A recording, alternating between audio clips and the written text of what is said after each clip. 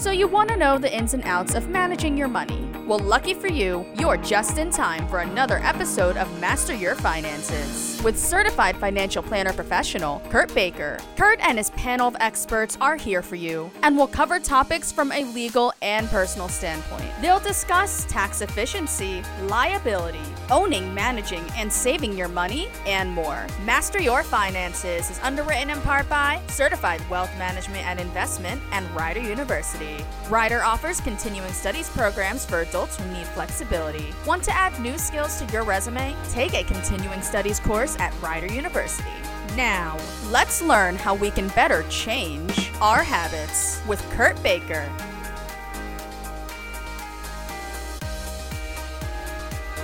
Do you want to get a fresh perspective on purchase and sales acquisitions? Do you understand the significance and value of handed-down craftsmanship and niche manufacturing in the United States? Richard Balka, President and CEO of the Home Rubber Company, is here to aid you in gaining appreciation for Trenton-based businesses that remained for a long time, as well as English major entrepreneurs. Today, he will make you nostalgic as you travel down memory lane and see Trenton's long-standing businesses. Richard, I want to thank you very much for coming on. I know you did a chamber event where you told us a little bit of the history of this. It was awesome, and I thought this would be great to share that. So can you tell us a little bit about the history, background of the Home Rubber Company and its significance to Trenton and how you got involved? Sure. First of all, thank you for having me. And so it's funny, we were just talking about this offline. Through a very circuitous route, I came to Trenton.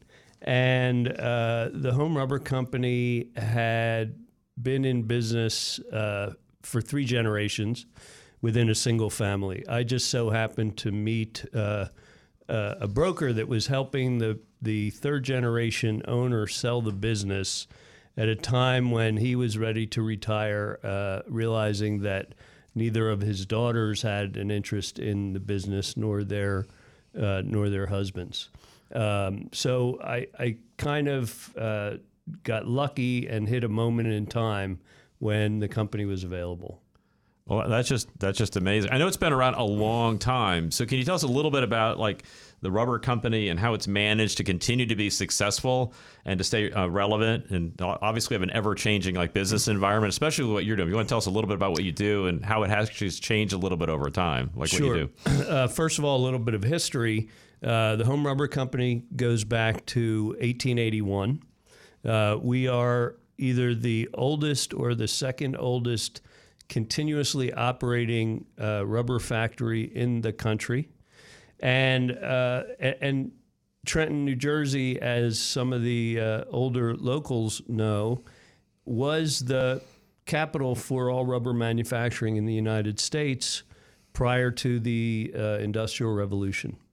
And what happened during the Industrial Revolution is a lot of Rust Belt cities lost their manufacturing businesses to southern and plain states, where they could spread out their manufacturing, create more efficient properties, and in some cases automate at that time.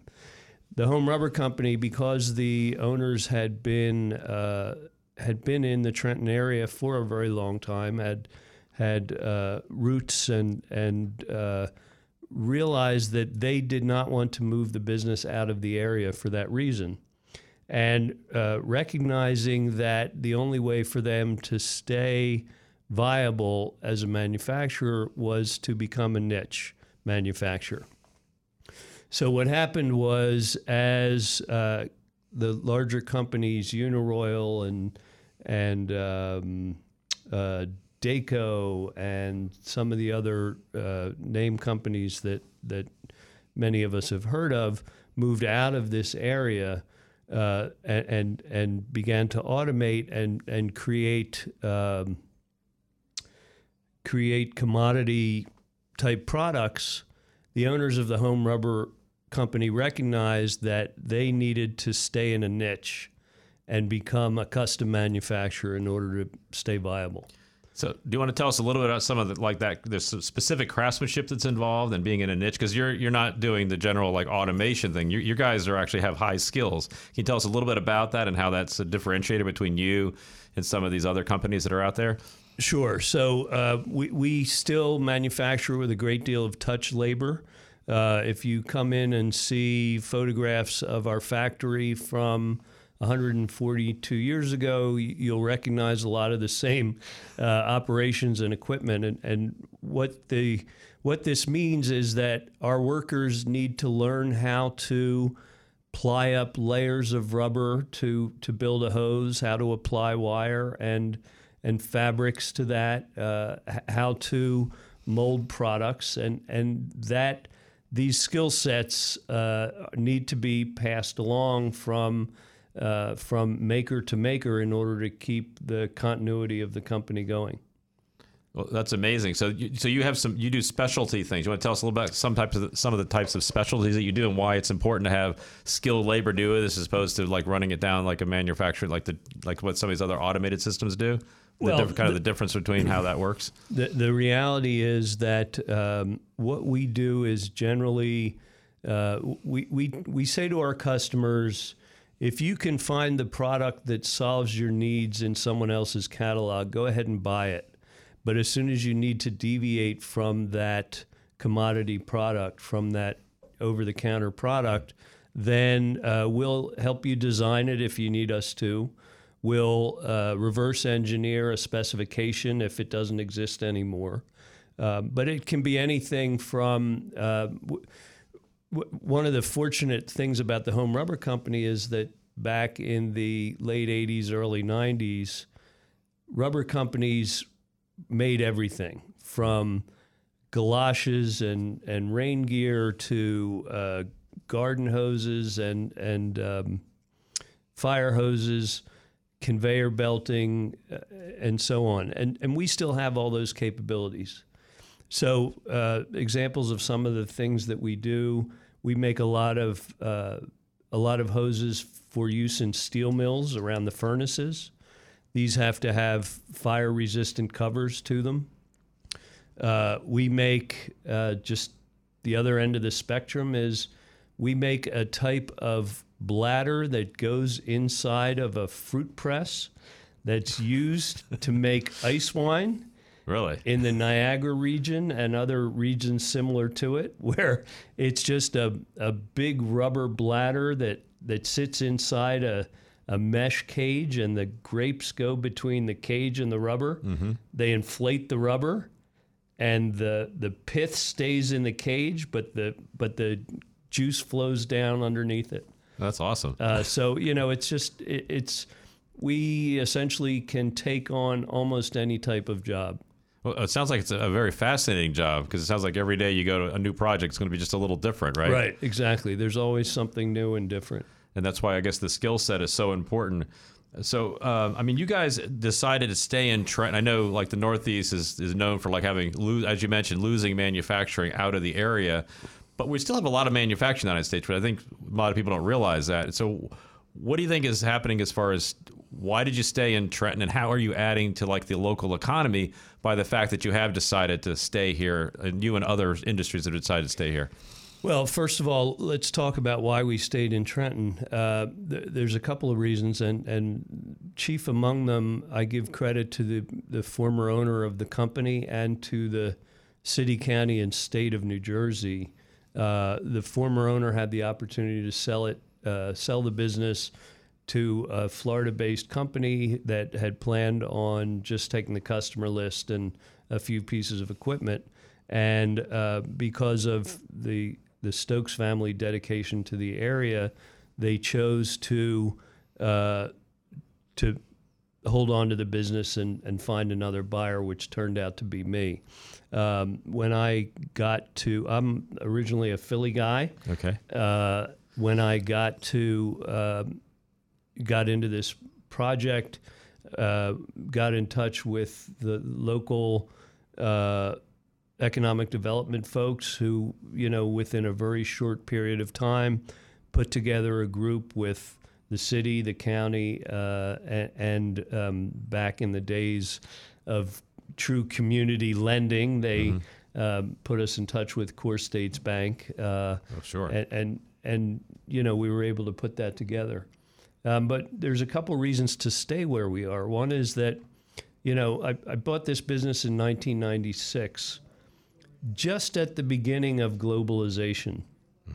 And, fast forward a couple of years, and all these companies that had started out in Trenton and other Rust Belt cities wound up going over, they went from here to Akron, Ohio, and places like that.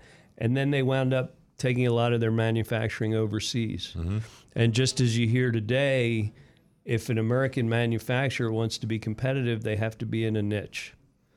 Fortunately for us, that niche had been created back in generation 2 of the home rubber ownership, when after the Industrial Revolution, they recognized that they weren't going to compete against the commodity manufacturers. So, things came full circle when a lot of manufacturing went to the Middle East and the Far East.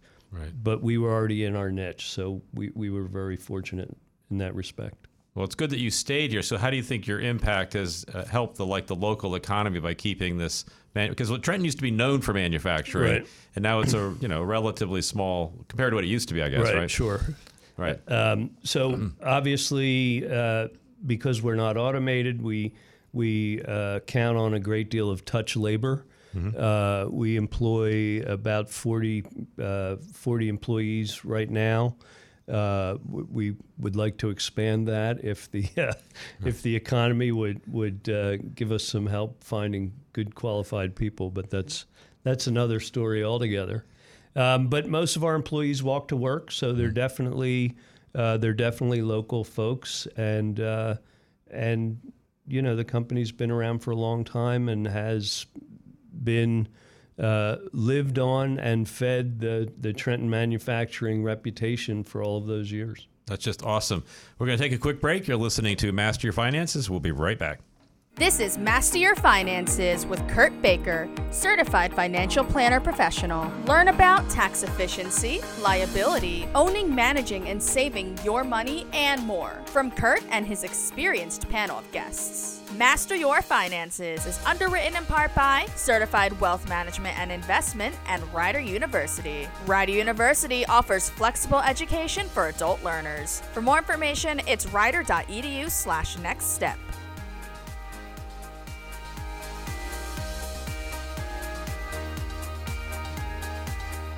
Welcome back. You're listening to Master Your Finances. I'm here with Richard Balka, and we're talking about manufacturing in Trenton and the Home Rubber Company and how they've been here since, I guess, 1881, right? So correct. That's awesome. That's just amazing. I can't even think. That's just almost an incomprehensible amount. That's just, there's a lot. It was a very different country back in 1881. We were recognized by the city of Trenton, along with some other over 75 and over 100-year-old companies. I think we were only beaten out by one pork roll company. Okay. And God bless them. It's hard to beat a Jersey pork roll, right? Exactly. So speaking of that, since you've got a couple other entrepreneurial businesses in Trenton, how do you guys do you guys communicate or work together? Or how do you is there any conversations about how to keep things going in Trenton and how to, because you guys are similar as far as your age goes. Did you guys ever talk to each other about this kind of stuff? Like staying in Trenton and trying to help Trenton out? And unfortunately, not as much as I would have liked. Okay. And I mentioned to you that I'm a Philly guy. Right. The reality is we do very little business very locally. Okay. We sell all over the country. We actually also export to Mexico and China. Okay. Which is kind of neat. But that is neat. Because I'm not an indigenous Trentonian, although I was once married to one. Okay. I just have not taken advantage of some of the local networking that I might have done. Okay. But I have met the owner of Switlick Parachutes. Right. Oh, cool. Among others. And I think those of us that are still here certainly feel a sense of commitment and attachment, and in other cases rely on a workforce that was born and bred and trained here to fulfill our missions. Well, that's awesome. So now you're also an English major. You want to tell us how maybe that's helped in your career? Because this is very different than what you went to school for. How do you think that might have impacted how well you're doing today? I think that the answer to that lies in a level of lack of direction during my college years. That all right. I went to a very broad-based liberal arts college in the Midwest, and the thing I enjoyed most was reading and writing and analyzing, and I believed what the career counselors kept telling me, that if you have a liberal arts education, you can master anything. Mm-hmm. Ironically, I got out of college. I wasn't one of those guys who gave a lot of thought to what I would do once I got out. But when I did graduate, I, using some family contacts, went and interviewed. I actually talked to the head of a very large chemical company in the Philadelphia area, and he said, "Oh, great! I'm looking for people that aren't just engineers, because we have to, diversify our group here." And he organized to have me interview with two of his engineers. And I sat down in front of them, and they kind of stared at me, and they said, I understand, but what, I understand you're an English major, but what can you do for us? We're a chemical company. And I said, well, I am fully prepared to become an expert in any area that I need to be. And they looked at me and they said, no. No. So okay. So I had I think one other interview like that, and then I said, well, this isn't going to work out. I better go make my own career. Right. And at that point, after a brief stint as a bartender, I started developing real estate in the Philadelphia area, and one thing led to another. Well, I have to say, just from telling your storytelling, it sounds like communication's been a huge key to this whole thing, right? Because your ability to communicate, and I think that's a strong indicator of how people do. Just being a bartender, I bet you got good tips, right? Actually, and negotiating real estate, right? This is all communication. We were talking about this offline a little bit before the program, but some of my during college and post college jobs. One was selling dictionaries door to door, right? And that was pure cold calling. We would walk up and down a business district of, it could be anywhere. We would be dropped off in the morning and picked up sometime late in the afternoon. And I could tell you a story about doing that on the Admiral Wilson Boulevard in Camden. But but it's learning how to talk to people, to talk your way in the door. You learn objection answers when somebody counters you. And then bartending, I actually met people when I was a 20-something bartender that who were, lawyers and business people in the area that I still keep in contact with today. But overall, to your point about communication, you learn to talk with people. You learn to listen to people. You learn to read people. These are all important skills. And whether you're negotiating or selling or, just being poised enough to ask for help when you need it, I think these are all parts of the communication skill set. Well, I think you just pointed out something really important for young entrepreneurs. I know this is something I struggled with, is asking for help from others. Because I think when you start off, you're like, I need to learn how to do everything. Right. And correct me if I'm wrong, but the thing I've learned now is I need to know enough to know how to direct somebody else to do something in another area, but I don't need to be the expert. Right. Nor do I have the time. Right. Or so. I need to know where to go.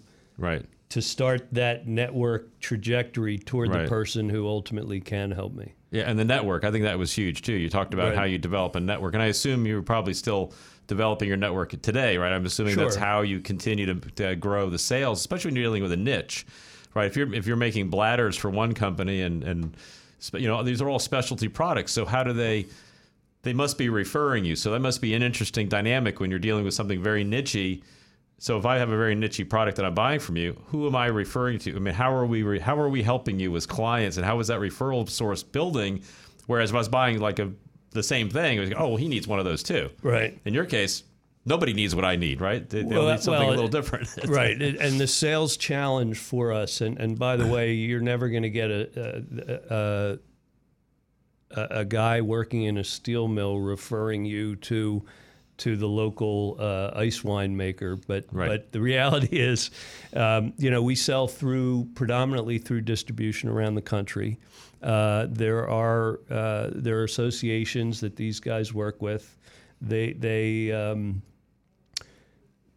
do refer business back and forth, but the challenge of our sales initiative is, because we're not needed on a regular basis, we have to stay point of mind for any of our customers for when those custom products come up. Mm-hmm. And that's been our biggest sales challenge, and always will. If you're a commodity manufacturer, you're regularly in contact with your biggest customers, and seeing purchase orders every day and that sort of thing. We certainly have customers that are like that, but we also have customers that we hear from once every 3 years. Right. When the advantage of having been around since 1881 is that our reputation for being a problem solver exists out there, and so somebody leaves one company and goes to another company, and they remember, hey, we used to buy this from Home Rubber, or they pick up a phone and call someone that they know in the industry, and they say, hey, try Home Rubber, they can do this. That's just awesome. So any other, so what do you see some distinct products that you make? I mean, I know you talked about a little bit about this. So what other things do you guys problem solve and manufacture there? Okay. We'll try to go from the sublime to the ridiculous. Okay. We've made some 6-inch thick bumpers that are stops for trains at the end of the rail line. Okay. We have made a tugboat bumper that was about 2,800 pounds. It was basically an incredibly large piece of rubber tubing with about a 4-inch thick wall that got wrapped around the front of a tugboat to act as a bumper. We've made, for people that collect antique cars and fire trucks and things like that, we've made the hoses, because the way we make them is the way they were made when the fire trucks were first built. So they have what's known as a fabric or a wrap impression on the outside diameter of them. We make, if I can say this on the radio, what we defined as the piss hose, which was an incredibly flexible hose that was used on the urinals of trains. Interesting. Never knew there was such a thing. And one of the products that we make, the things that we export, we and we didn't get into this, but a couple of years ago, I bought another company called the Ivanhoe Rubber Company back in 2008. Ivanhoe is also a niche manufacturer and sells uncured rubber to companies that mold and extrude with it. And Ivanhoe, among other things, makes the rubber that is used for the plugs and sockets of wire harnesses for the space shuttle. Oh, wow. The rockets, missile systems, and pretty much every airplane you've been on since you've been on any. Okay. So it's a little bit of anything that comes up. That's really cool. We're going to take another quick break. You're listening to Master Your Finances. This is Master Your Finances with Kurt Baker, Certified Financial Planner Professional. Learn about tax efficiency, liability, owning, managing, and saving your money, and more from Kurt and his experienced panel of guests. Master Your Finances is underwritten in part by Certified Wealth Management and Investment and Rider University. Rider University offers flexible education for adult learners. For more information, it's rider.edu/nextstep.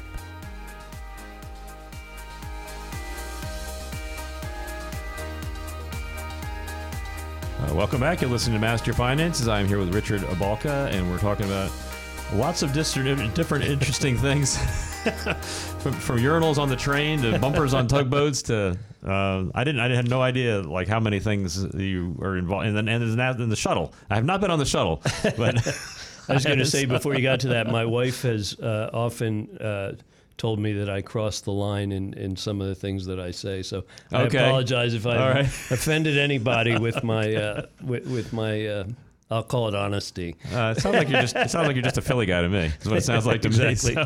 So. No, it's awesome. So I know, as any company had to deal with the last couple of years when we had the shutdown, or during the pandemic.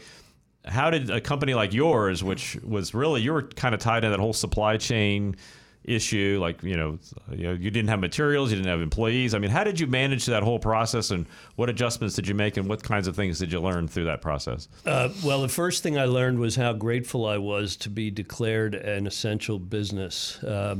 My wife works from home as an attorney, and the thought of the two of us trying to work out of the same house for any period of time was really disconcerting.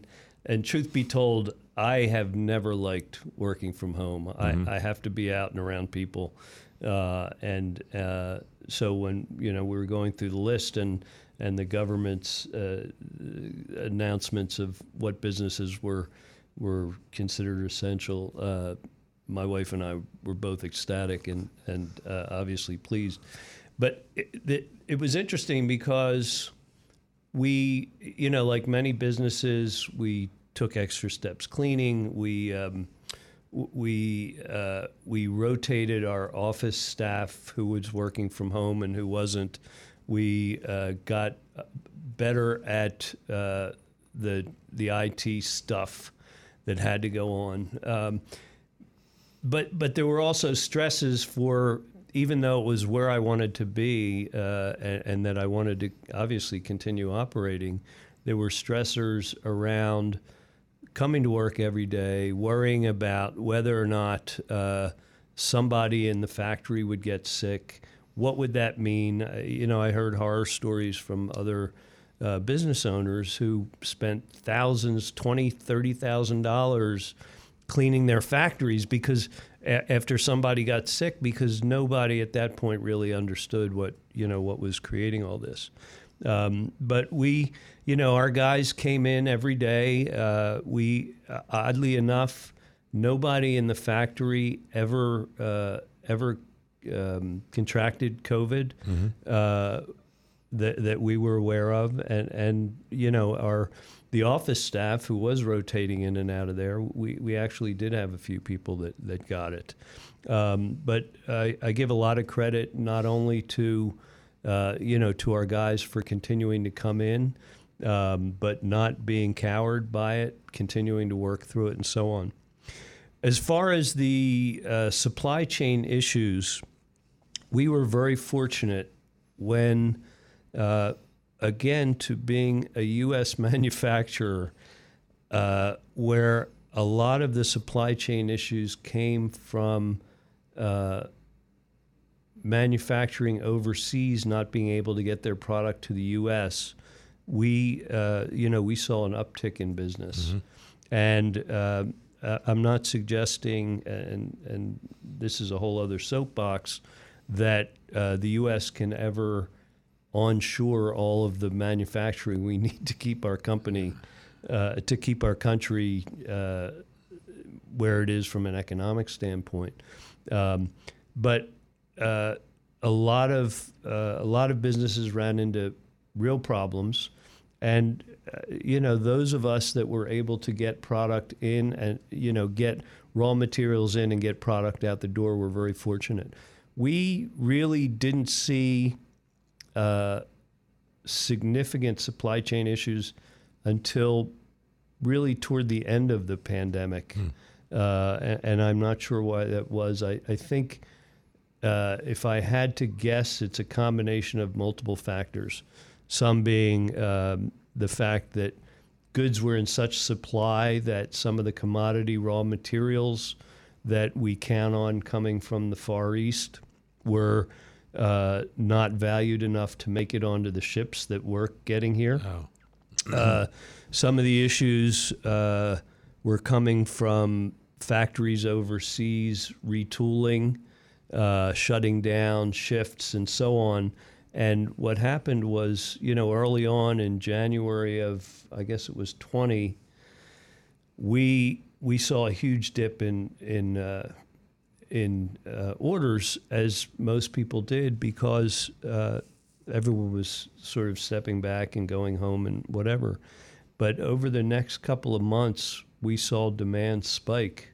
And then what we have seen, and for those people in my industry that I talk to, they're saying the same thing. As prices kept rising so rapidly, customers started buying more and more goods with and trying to lock in before those price increases hurt them.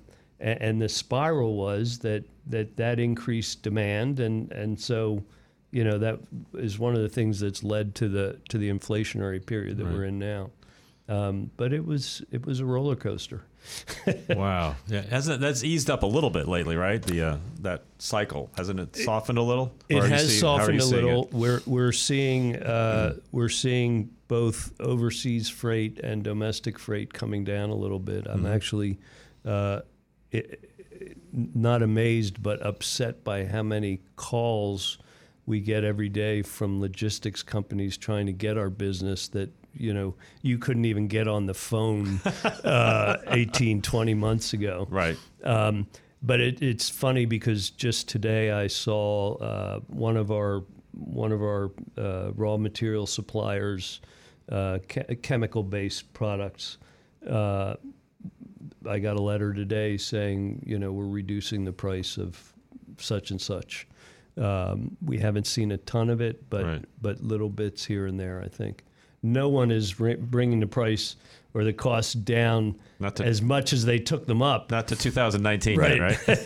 But we'll see how that works out. Yeah, no, so that's interesting. So so how did you manage the employees through this whole process? It sounds like everybody kept working. We kept it going. We, like many businesses, took advantage of the COVID funding that was available from the government. We didn't lay anyone off, particularly in the factory.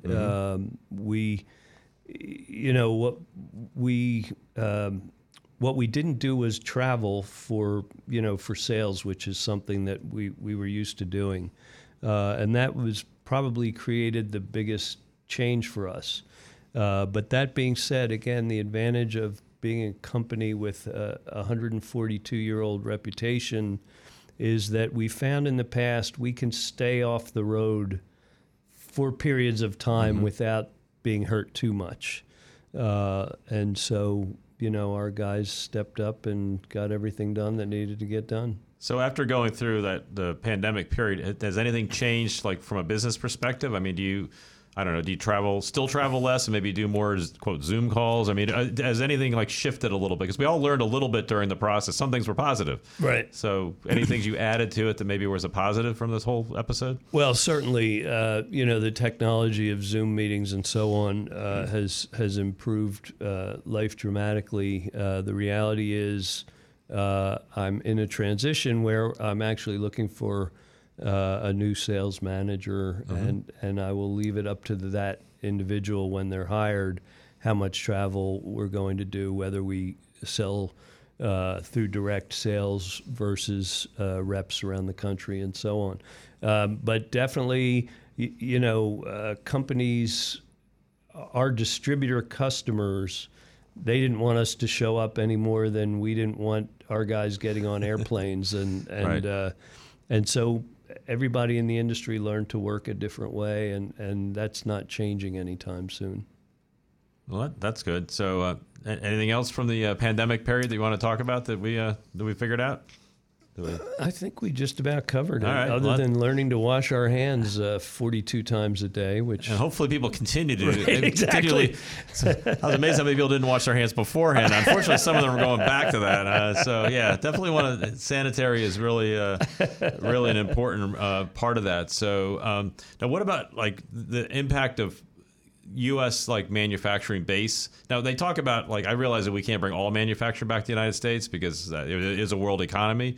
But what about the focus of bringing at least certain critical infrastructures back to, like, if we have a shutdown like this, at least, well, maybe we can make masks, or maybe we can make some basic components, maybe some drugs that are necessary. It's funny you mentioned masks. The one last piece on the pandemic is there was a local group across the river in Morrisville, Pennsylvania, that was sewing cloth masks when masks weren't available, and of course all of the sewing stores ran out of the white stretchy elasticy stuff, right? And I don't know how she found me, but we started making essentially rubber bands that they could use in place of the elastic. If it has rubber in the name, right, you can make it, right? Exactly.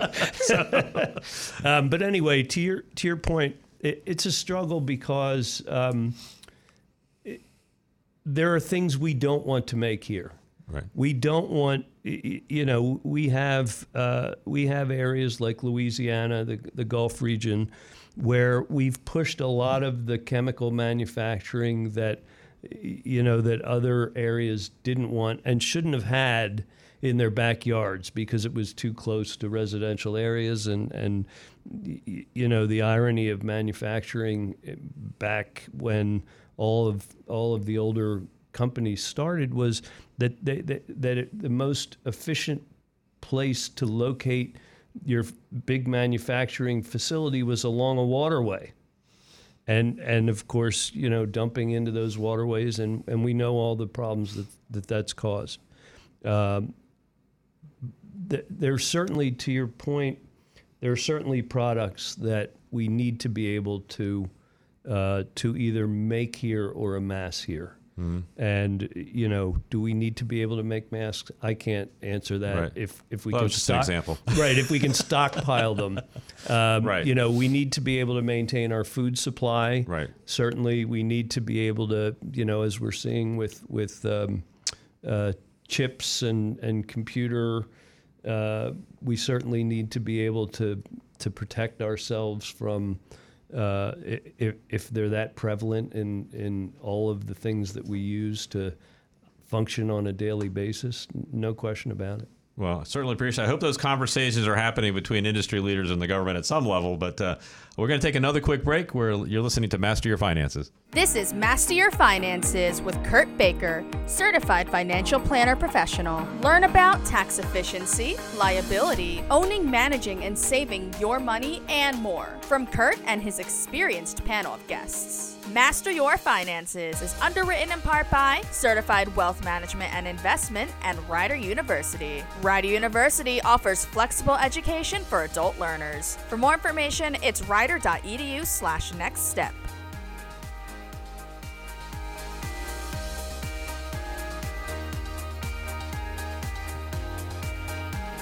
Welcome back. You're listening to Master Your Finance. I'm with Richard Balka, and we're talking about a long 142-year history of manufacturing, which is incredible, all the way from the very, very beginning. And now we went through the pandemic. We learned a lot through that. And you guys make all kinds of interesting things, all the way from the shuttle down to the trains to the tugboats to... I think it's just incredible that you guys are mask elastic. Mask elastic, right? Exactly. So pretty much, rubber is you put rubber in there. Is I never realized just how diverse a company could be. I just assumed different people made different things, but you guys can make it all, which I think is really cool in of itself. And it's basically 40 employees can make almost anything that's rubber. Exactly. That to me is amazing. Just that whole idea is amazing to me. From raw chemical through mixing to finished product. That's just that I personally find that fascinating as an engineer. I think that's really cool. So that's the first 142 years. So what do you see happening? Maybe not 142 years out, but how about the next 10, 20, 30 years? What do you see kind of happening? Because you're a niche, right? But you obviously have automation. We have things like AI coming out. We have all these other things happening in the world, so to speak. How do you think that's going to impact you as a business? Boy, you had to bring AI into it, didn't you? Oh, sorry. I don't know. Everything seemed so clear until AI came on the scene, didn't it? Oh, I guess. Yeah, definitely. I guess first you have to ask yourself from an economic standpoint what's going to happen. And I don't know about you, but, I periodically go to association events, and there's always an economist there. And they always say, the one thing that's certain is change. Right. They get paid a lot of money to say that, too, by the way. Right, exactly. It's the same message. And there's I've heard enough of them to have some takeaways that I think you can go on. Cycles obviously constantly exist in home rubbers history and the discussion around how we became a niche manufacturer. That's certainly a cycle. The economic rises and falls, the highs and lows, those are the cycles we're always going to see. But the challenge is nobody can predict how deep or how high any of them are. Right. Where I struggle today is that, I see a lot of people confusing the stock market with the economy. And then you hear, well, the stock market's rising because of tech stocks, or the stock market's falling because of tech stocks. I consider the home rubber company and companies within our environment to be bellwether economic indicators. Steel, concrete, construction, mining, these are food.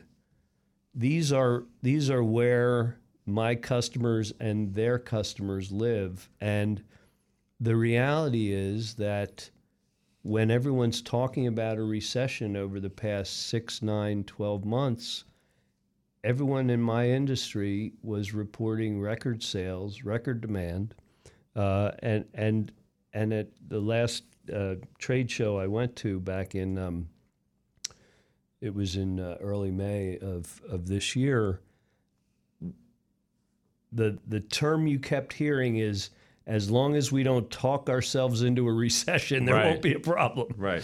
Now, that being said, inflation is horrible. There's no question about that. And yet, I think it was, it is the unfortunate outcropping of the necessity of keeping the economy going during COVID. While there may have been waste and there may have been theft, and I'm sure there was, I don't fault the government for the approach that they took there. I just think it's going to take a while for all of that cash in our economy to level out. And unfortunately, you get me talking, and I start going in different directions at various points. But the other, from my standpoint, and I think we see this more here in the Northeast than other parts of the country. The other thing that is a cycle that needs to swing back is we need, in my personal opinion, a cycle that feeds our middle class. Mm-hmm.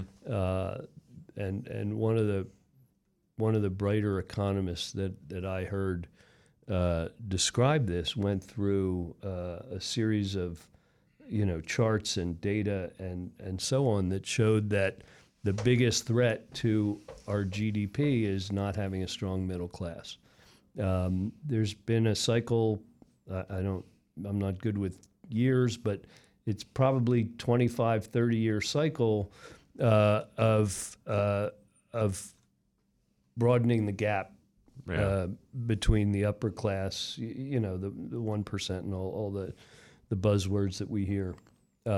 I think that will come back to haunt us because that